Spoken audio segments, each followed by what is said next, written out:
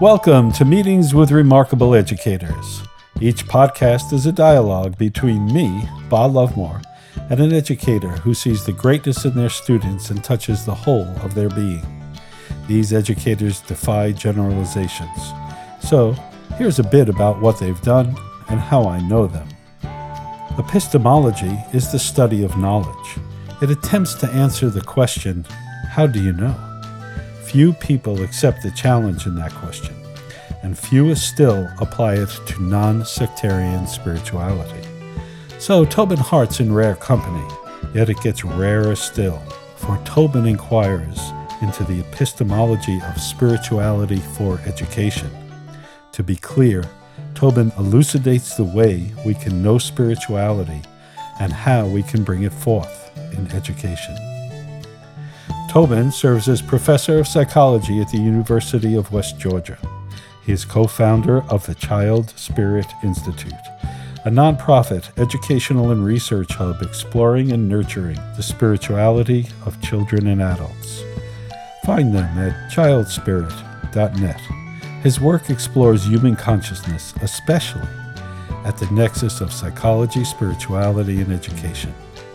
His recent books include The Four Virtues, The Integrative Mind, Transforming Education for a World on Fire, From Information to Transformation, Education for the Evolution of Consciousness, Transpersonal Knowing, Exploring the Horizons of Consciousness, and a classic in our field, The Secret Spiritual World of Children. So I would like to just start off specifically with the question of spirituality, and not it's not easy to define. You can't define it. That's its nature, in my understanding. But you've really taken this profoundly into our holistic approach. And just anything you could tell us about that, I would really appreciate. It's so tricky, isn't it? I mean, in a largely secular world, to be able to talk about that. I think the thing, though, that is really common and that folks can pretty easily get is that, we have both moments and feelings and also values, that are deeply meaningful.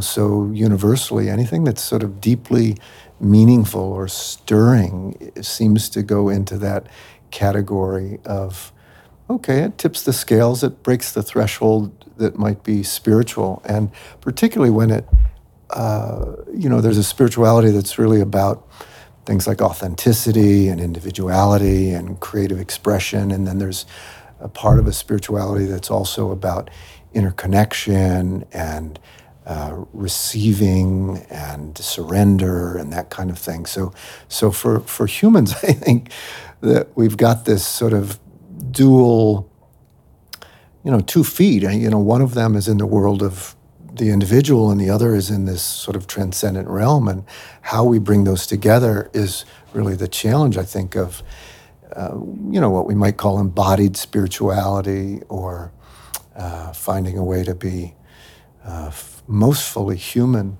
I even think about, the Greeks. They talked about the liberal arts, and the liberal arts were these, these various sort of capacities that were to be developed, and they were to be developed in order to engender our full humanity. They would talk about humanitas. And the way that they found or articulated spirituality, I think, is that once you became most fully human, that was how the divine was manifest. Whether we think about it as coming into us or us being it somehow, we can go both ways. But so then you bring this forward in your work, and how do you bring it forward? I mean, I understand what you're saying. I live it. I breathe it. It's so meaningful to me. How do you bring it forward, though?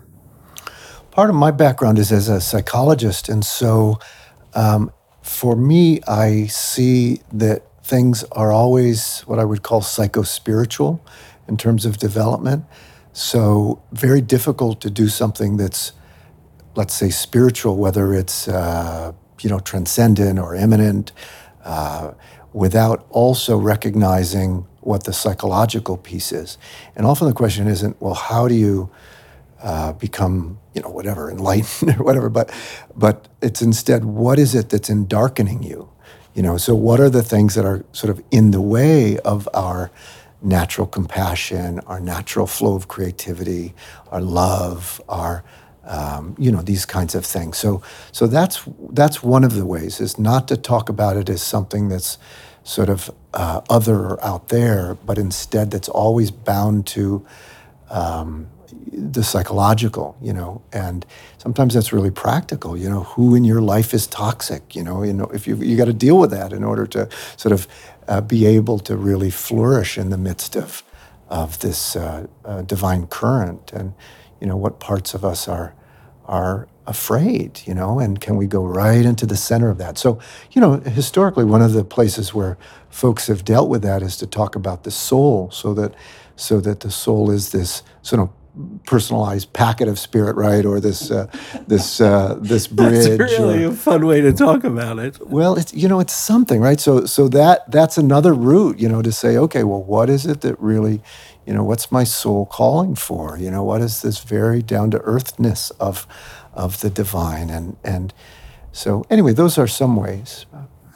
I share this with you very deeply, in a less formal way, perhaps. If spirit is all in everything, which is the easiest way I can live with it, then the psyche's the meeting ground, right? And if the psyche's clear, you don't do anything about spirituality. Doing something about spirituality objectifies that. And I think that's a major confusion that people have with it, because we live in an objectifying world all too often. Mm-hmm. Yeah, that's a great way to say it.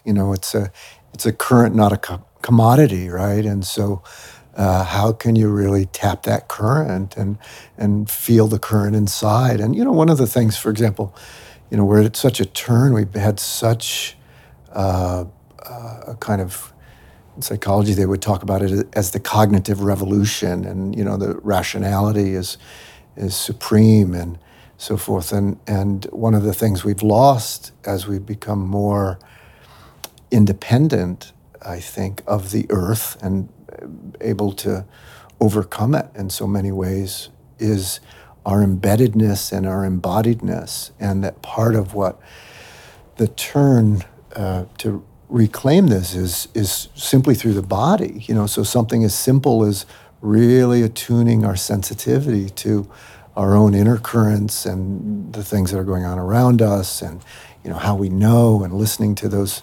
voices inside, and listening to those sort of voices that speak in languages that we don't always acknowledge or honor. A good dream, right, or just that sort of itchy feeling, or that discomfort, and so anyway, part of the way back, I think, culturally and educationally, is back into the body.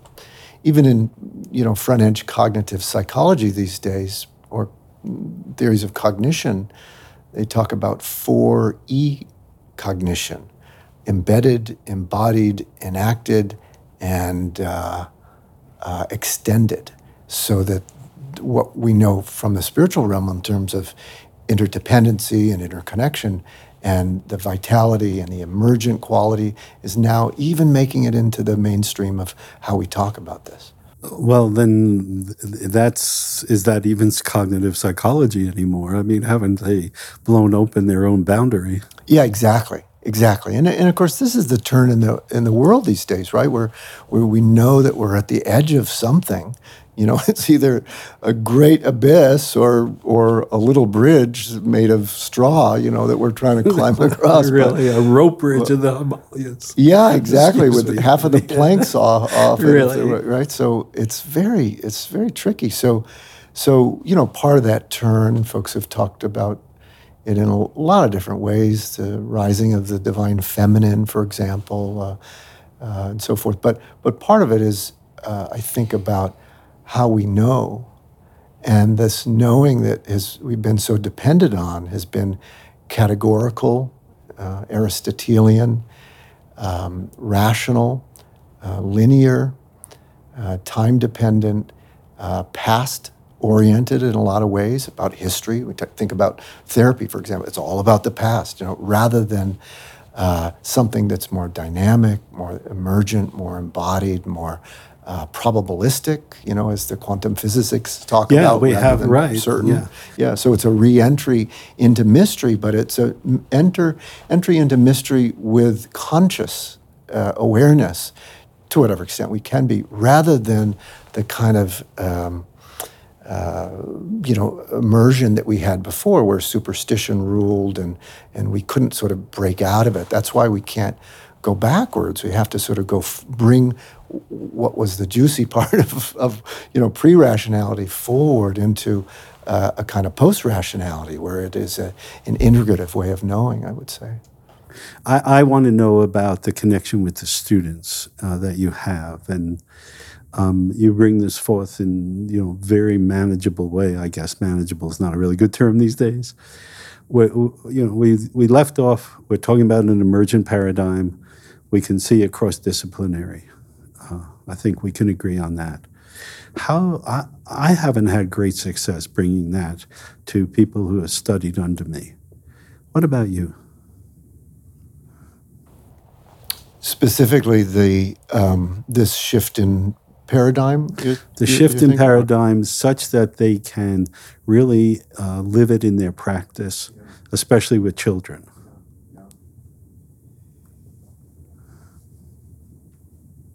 Yeah, well, again, I come back to this notion of psycho-spiritual, that folks will come in with a particular kind of, they'll come in with their own sort of history of both psychologically and spirituality, and their beliefs about spirituality and what things are. But I think that the first thing is for them simply to be honored, where they are. And many times, I think folks that have felt sort of at the margins of the mainstream society feel like aliens. And I can't tell you the number of times, literally, that I've had students say, I have felt like an alien, and I feel like I've found the mothership.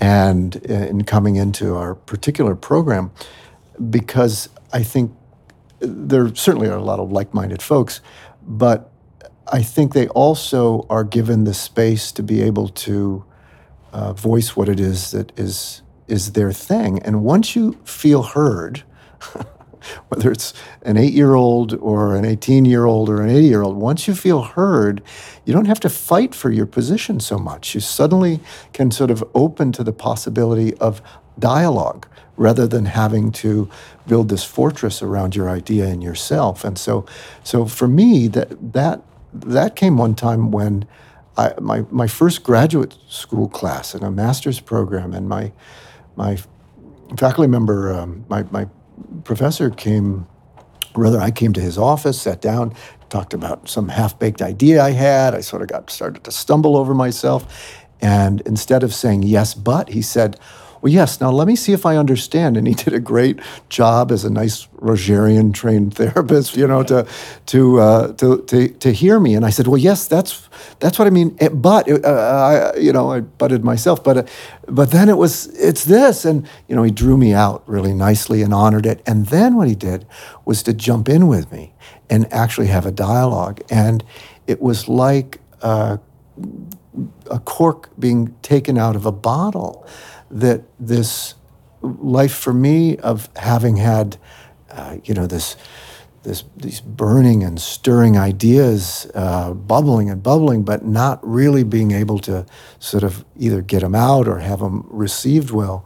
He did that, and the rest of that time just felt like a flow to me. So I don't know how intentional or conscious it is, but it is intentional when I unpack the most basic thing of my pedagogy, and that is to really try to hear and meet folks where they are initially, and then they're willing to come on over and say, well, where are you? Because you really don't want the student who is just going to introject whatever it is that the idea is in the book or your idea. You want them to be able to dialogue with it. And if you're not, if you're too insecure, you're just going to introject it, just swallow it whole. If you're too defended, you're not going to take anything in. And so, except as it supports your own argument. So firstly, it is that simply trying to meet folks. It's so simple, right? So. And just to be clear, you're dealing with undergraduates, graduate students? Graduate, undergrad, masters, and doctoral students.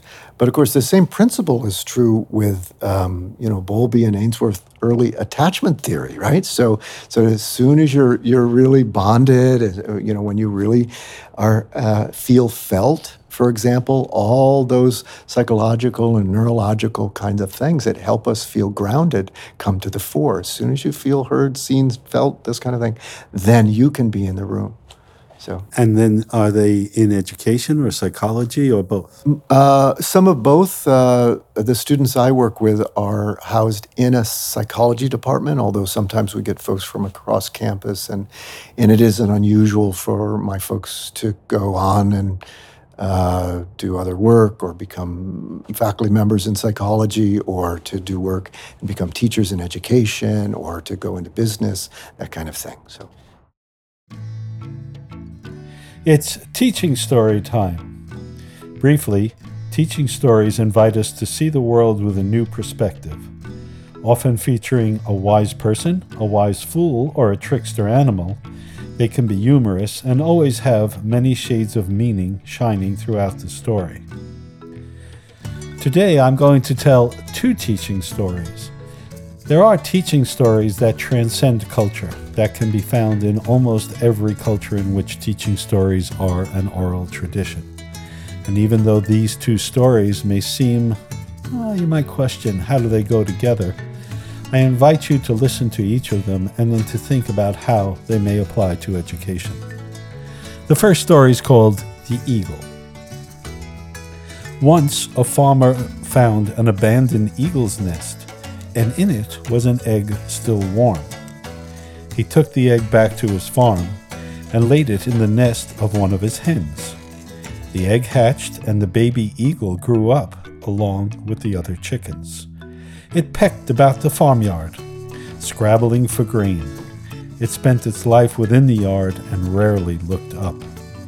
When it was very old, one day it lifted up its head and saw above it a wonderful sight. An eagle soaring high above it in the sky.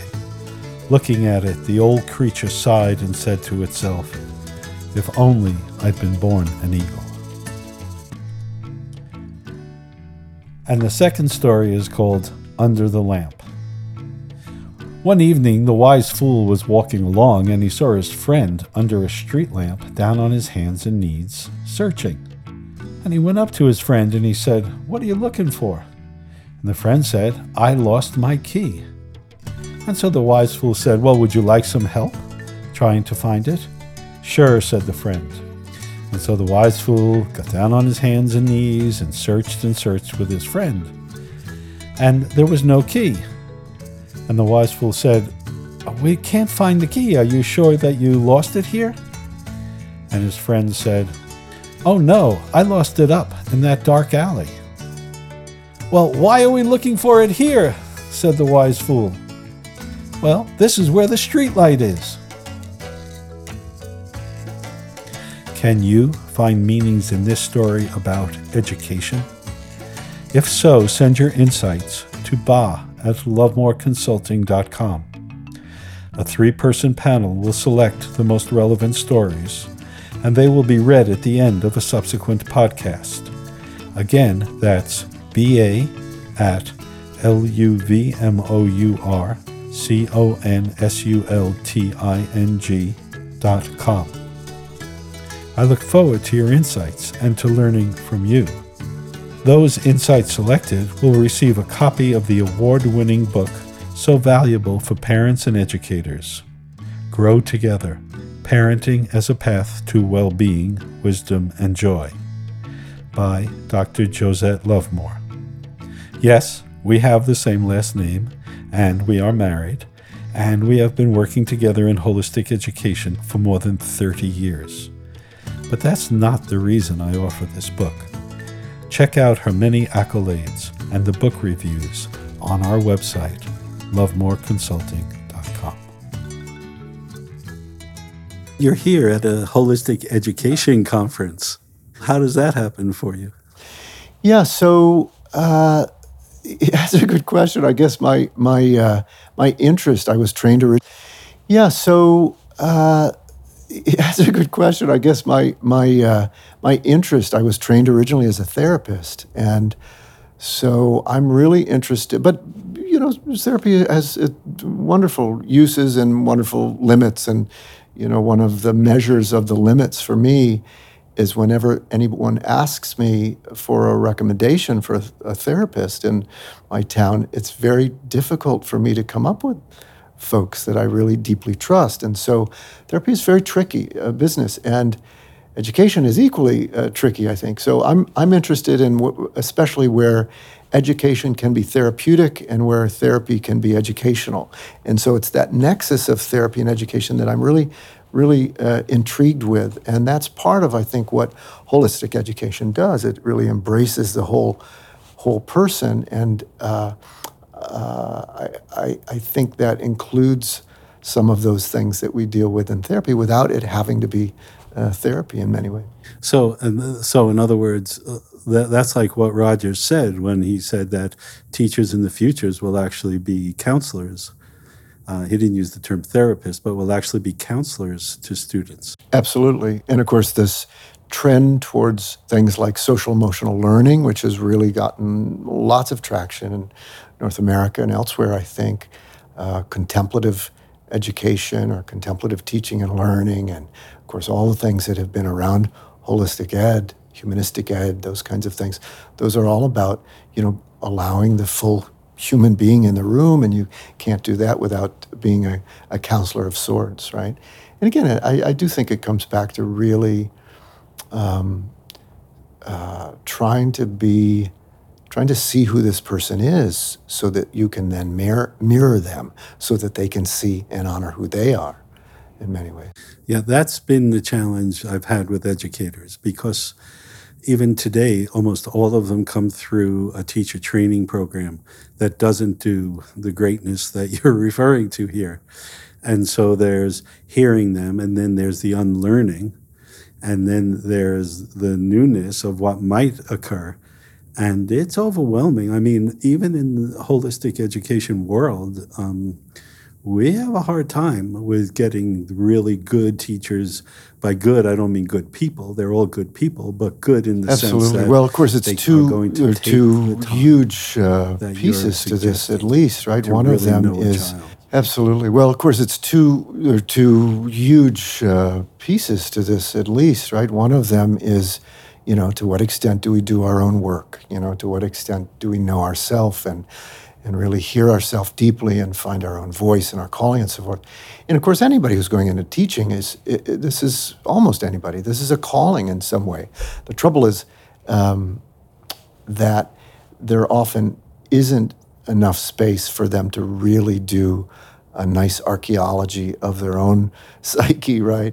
And then this development of real presence, is so critical. I think it was Jung who said, we teach mostly who we are. And so, it's your being in the room, your beingness in the room that really is the primary factor. It doesn't matter what the curriculum is. It doesn't matter what else is going on. It's who you are in the room. And so that's so preeminent, and of course, so often gets assumed by demands of curriculum and demands of and parents fear, and teachers fear, and I know in our school, kids have come up and said, "You're not like any other principal I ever met." I said, "It's because I'm not a principal. I'm just here with you." And the teachers as well, they expected me to come in with my little pad and mark them. Did they do this right? Did they do that right? And I said, you know whether you're doing it right. You don't need me to tell you that. but it's very hard, and it's really hard for them. Well, and that's the other big issue, right? Is that the zeitgeist, the climate, the society, and the culture are so fixed in a particular way of being that it's so, it's like trying to leave the gravitational pull of the sun. You can't do it without incredible support and incredible integrity and incredible sort of handholds too. So do you feel that the students that you've dealt with, that they would be able to do this? Well, I think it varies from person to person, right? And it's developmental, and I think that I see a lot of our folks really being able to own their calling. And one of the things, of course, that you're supposed to develop in schooling at every level is their ability to articulate what is their what's going on the inside. So for them to be able to do this in writing, or do this in practice, or do this in speaking is really, really an important element. One of the ways I think about it, I guess, is that what are the capacities needed for folks to be able to live in this world and be a real change agent, a spiritual change agent? Well, wouldn't that cycle back to what you were saying earlier about the blocks or the endarkment? Was that your cool term? Wouldn't that cycle right back there? Yeah, absolutely. Well, and for me, I've actually tried to, we don't have to get into it, but I've tried to think, well, what are those capacities, and how might they be pieces that are even operationalized in some way? I think about that all the time as well. I don't know. I ask everybody. It's my one question. Nobody really knows. It's very hard to understand that. To me, I guess one of the things I've come up with is, can you participate in your own suffering, or do you objectify it? Did somebody do it to you? Now, that's not to say that we all haven't been hurt in different ways by all sorts of authoritarian people and institutions, because we certainly have been impacted by that. But do we take responsibility? Okay, that happened to me. I'm in that right now. Who do I have to be in that? Because at least just inside me, Tobin, it's opened me to the suffering of all. And it's something I live with. And it's just wow, that we've been impacted. There's this natural greatness, this spirituality, and we have been impacted. Okay, let's take it on, like we take on going to the moon. Let's just take it on. Absolutely. That's for me, anyway. No, absolutely. I think, in its most kind of distilled form for me, I think, all of the spiritual traditions talk about two things for sure. And one is love, or described as compassion, and the other is wisdom. And those are sort of the bookends. To those, I like to think practically about two others, and those are presence and creation, or creativity. And so for part of what you're describing, the capacity to be present to our suffering, present to another's suffering, and to be able to have compassion for ourself in that way is part of the kind of ground out of which this incredible drive we have to be able to understand somebody else's, and then to do something about it in the world, and so those things, love and wisdom, presence and creation or creativity, are for me just 4 points on the compass, as we might find in indigenous traditions, right? I've done, thank you for that, and I've done a lot of internal and investigation into the nature of creativity. And one of the things I've noticed is that people often confuse talent with creativity. And of course, if your talent somehow meets the current cultural expectations, then there's a reward for that, and then we get hooked into the reward, and we confuse talent with creativity. So I have more to ask about that, but do you agree with that? Is that something that you see as well? Oh, sure, absolutely, yeah, yeah. So some wonderful things written about it, of course, over the years. I think we can take it in a bunch of different ways. So, at a spiritual sense, when we actually look at folks' lived experience of creative inspiration or breakthrough, the aha moments, which often are the seed then out of which the great work comes. Folks would translate that vision into something that they would need to revise and revise and revise, right? That the phenomenology of that, the lived experience, is often, oh my gosh, it came to me.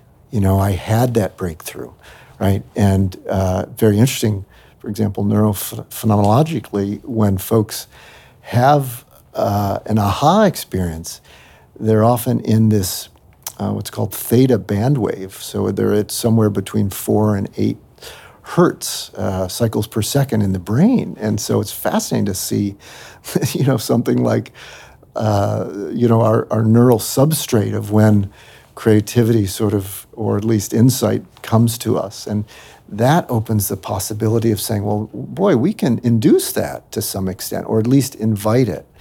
In that sense, we can't will creativity ever, but we can woo it, and things like contemplative practice and so forth actually lead us into alpha state that can lead us into this threshold of theta. And so that's one thing. Where does the vision of the burning bush come from?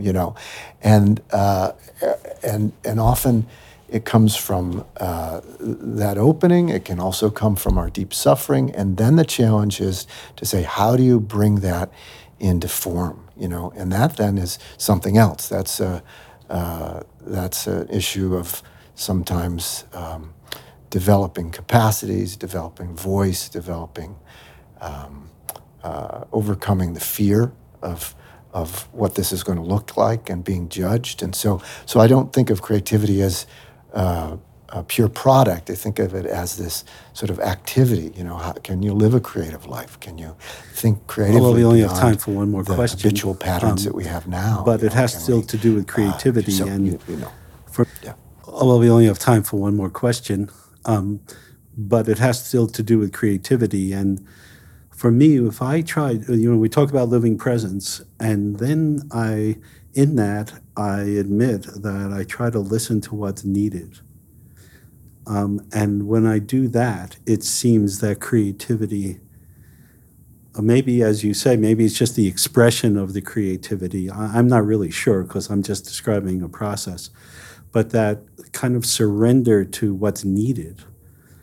And oftentimes it's led me to very unusual activities, which I heretofore wouldn't have suspected. So I just wanted to share. What do you think of that? Oh, absolutely. I think that, ultimately, we're just trying to tap a current. And the current, we're already in it, and Huxley talked about the brain and the mind as a reducing valve, not a generator of consciousness, but a reducing valve. And so the challenge is, in many ways, what are the ways in which we can sort of crack open that aperture of consciousness so that we can be attuned to our own depths, we can be attuned to those in the world, we can be attuned to those in the classroom. And that magic sometimes when everybody gets in that current, or you get in the current and you do just as you said, and that is you speak what's needed, and you didn't even know where that came from. And the person says, it's funny you should say that. And then often there's a synchronicity involved, right? So we're just, I don't know, I think the Taoists had a big piece of this understood, right? And we're just trying to sort of find our way back to that current, and it runs through us. I like good. John Muir says, the river shines not on, or rather, the sun shines not on us, but in us. The river runs not past us, but through us, and that's the place that we're looking for. Meetings with Remarkable Educators is a production of Lovemore Consulting 2, LLC. Copyright Ba and Josette Lovemore, 2018. Our sound engineer, Dimitri Young. Our webmaster, Nathan Young, and our all-important media maven, Cleo Young. All podcasts are transcribed with show notes and can be found at lovemoreconsulting.com/podcasts. Ba and Josette Lovemore would also like to thank Self-Design Graduate Institute. We teach there, and at Self-Design we nurture each learner's ability to explore inner and outer worlds and discover his or her own deep understanding and vision. Go to the SDGI website and see for yourself. That's www.selfdesigninstitute.org. This is Ba Lovemore, reminding you that holistic relationships with children leads to joy and self-knowledge with the adults in their lives. With respect for you and for children everywhere. See you next time.